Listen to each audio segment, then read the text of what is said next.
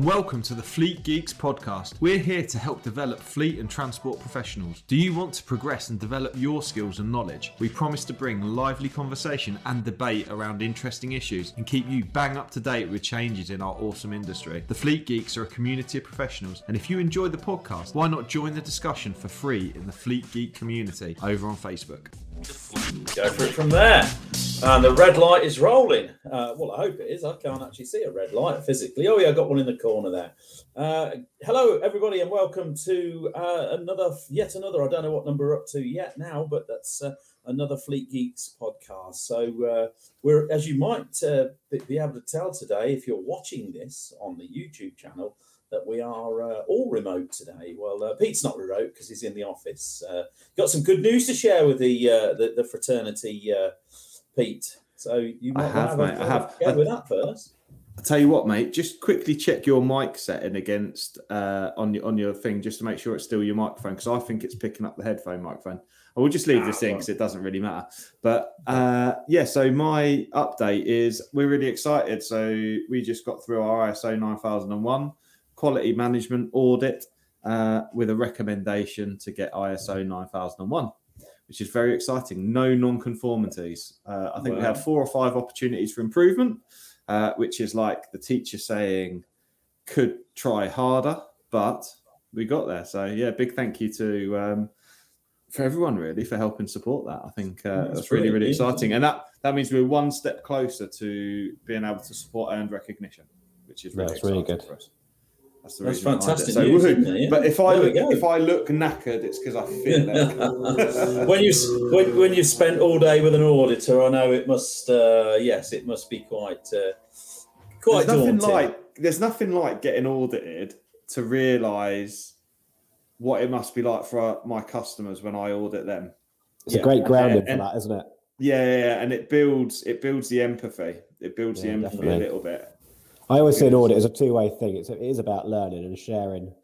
I know you shouldn't really share. You're not there for that, but it is a two-way thing. Really, the person being audited should see it as a learning opportunity, shouldn't they? Absolutely. Yeah, and I think. I think that there's a lot of auditors out there who have probably never been audited themselves, and therefore that's a good point. Aren't able to really position themselves in the shoes of the other person. No, definitely, yeah. Sorry, Mike, I interrupted you, mate. No. I think that's a really good point. I've never thought of that before, to be fair. Yeah, it's has the auditor ever been audited? Yes. That's right, isn't it? Has the dentist ever been a patient in the dentist chair? That's another one of the things that I often wonder about in life, and how do doctors diagnose? Do they diagnose themselves, or do they go and see a mate? So these sort of things keep us busy, don't they? Thinking about these sort of things, and it's actually something along those lines that sort of brought the subject of this podcast together. But believe it or not, we can trace this one back to Boris Johnson and Partygate, which seems like a bit of a tenuous link. But I know, and I know you two will know. And if you've ever done any training, ever delivered any training, we always say to operators and to drivers that any convictions against drivers have to be notified to the traffic commissioner. I think we all understand that. In fact, there's no doubt about it, because it's in your undertakings. If you read the undertakings of the operator's license, it says, even when you've got the license, you should notify the traffic commissioner of any convictions against your driver. So I don't think that's any, that was never in doubt. But I got challenged on a course a little while ago, and it's because somebody had been listening to the news, which is really encouraging. And this person said, well, at least somebody's listening to it. They said, notifying the traffic commissioner. You don't have to notify the traffic commissioner if your drivers receive a fixed penalty notice, because it's not a conviction. And I sort of said, I'm pretty sure you do, but so you've always got one of those doubts where you think, maybe there's something in that. And it stems from the fact that Boris's fixed penalty you notice on the press releases and on the interviews and what have you that he paid it straight away. And he paid it straight away for a reason, because it's not a conviction if it's discharged, if it's paid. So that got me thinking, well, is this right or not? So I had to dig into it. What was your initial thoughts on that? If an operator had said to you, no, Fred Bloggs got caught on his motorbike at the weekend doing 60 and a 40. He's only got a fixed penalty notice. I don't have to tell the traffic commissioner. What would your advice? Interestingly, before after we spoke about this previously, but before that, I would have said no. You notify the traffic commissioner. And if it's irrelevant, he makes that decision, not us. As I would have done. Yeah. So that's where I would have gone with it. But but it's a great argument, isn't it? So I'd be interested to see what you say, actually, because obviously we don't know what your investigative skills have found out. I'm on the same seat as Jamie here. I would have thought that you would have to notify. If they're caught speeding, if they're caught, whatever it may be, even if it's a fixed penalty notice, I would have thought that you would be notifying the TC. Definitely. Hi, it's Pete from Flagship Partners. We're really proud to sponsor the Fleet Geeks podcast. Flagship Partners offer a range of consultancy and training services to ensure that our customers remain compliant and have the best possible knowledge to be able to fulfill their work. If you're interested in support with any of our safety, HR or compliance services, or you want to train to be a transport manager or need driver CPC training, give us a call today. Yeah, and it's actually good to it is actually good to know that we were right all the way along. So yeah. So I don't know if anybody else thinks any differently to that, but yeah. So I dug into it a little bit, a little bit deeper, and it actually it sits right there in statutory document number 6. So if you look, and I'm going to read this because I think even traffic commissioners have to read from the guidance sometimes, but. So awareness. So hang on. I'll pedal it back slightly as well. The other question was what about if they don't get a fixed penalty notice and they get an awareness course? So how do we deal with those two imposters? And we deal with them in the same way. So paragraph 104 of statutory document number 6, which incidentally, anybody who's really wants a bit of bedtime reading, it's a really fascinating document to read, that one. And Stat Doc number 6. Without a hint of irony. No, not at all. Everyone's reaching for their pens, Mike. Now, I didn't mean to interrupt you, Mike. I know Richie will be sat there going, "Oh, I remember this off the top of my head." Yeah, he likes his Stat Docs, doesn't he? Stat Doc 3, Stat Doc 6.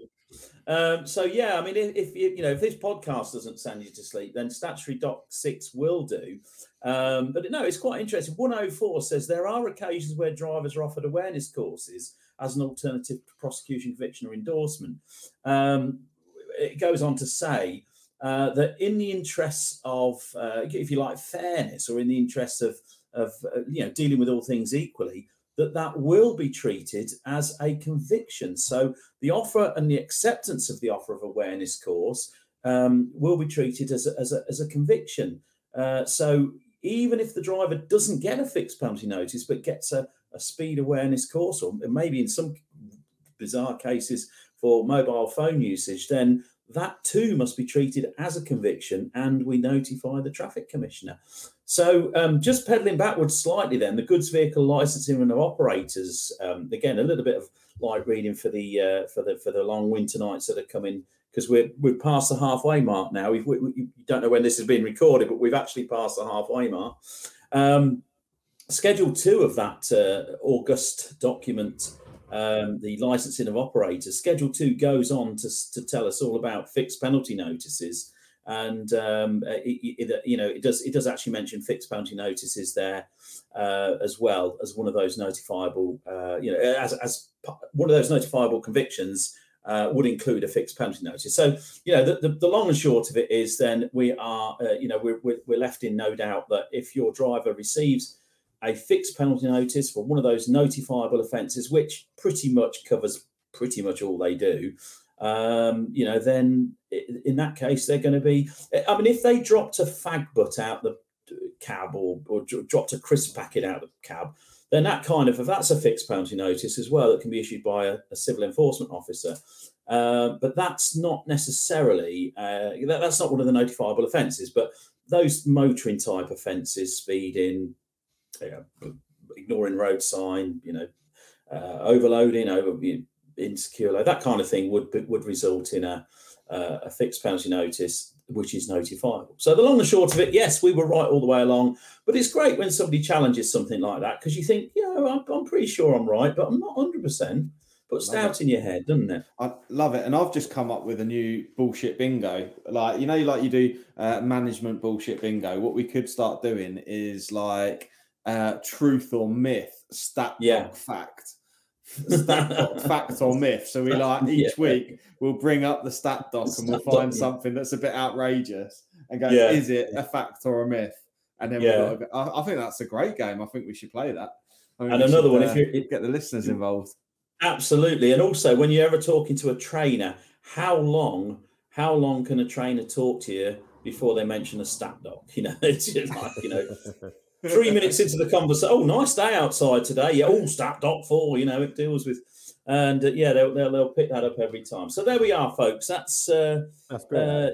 Brilliant. Yeah, that's interesting. What I will say, it's amazing how quick things can get a bit confused, and these myths can creep in. Someone hears a little bit of something, and without actually investigating the actual, the facts of it all. Because on face value, they sound right, don't they? What they've said. Sounds and it's interesting how they sort of play fast and loose.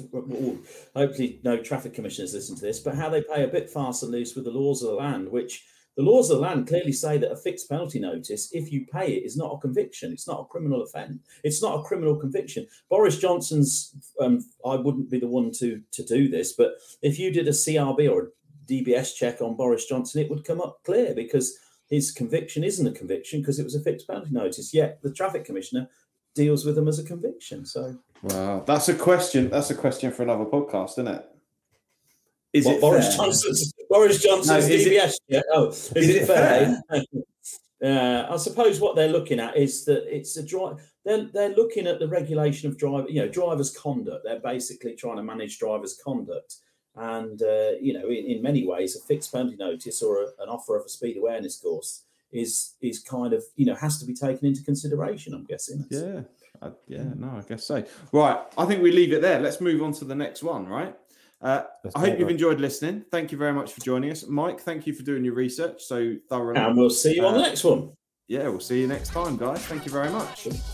I hope you enjoyed today's episode. If you did, please share with your friends and colleagues too. Join us for free on Facebook with the Fleet Geeks community for transport and fleet managers. Fleet Geeks offers ongoing professional development, networking and mentoring too. So get in touch with me, Pete Rushmer, on any social media platform to find out more.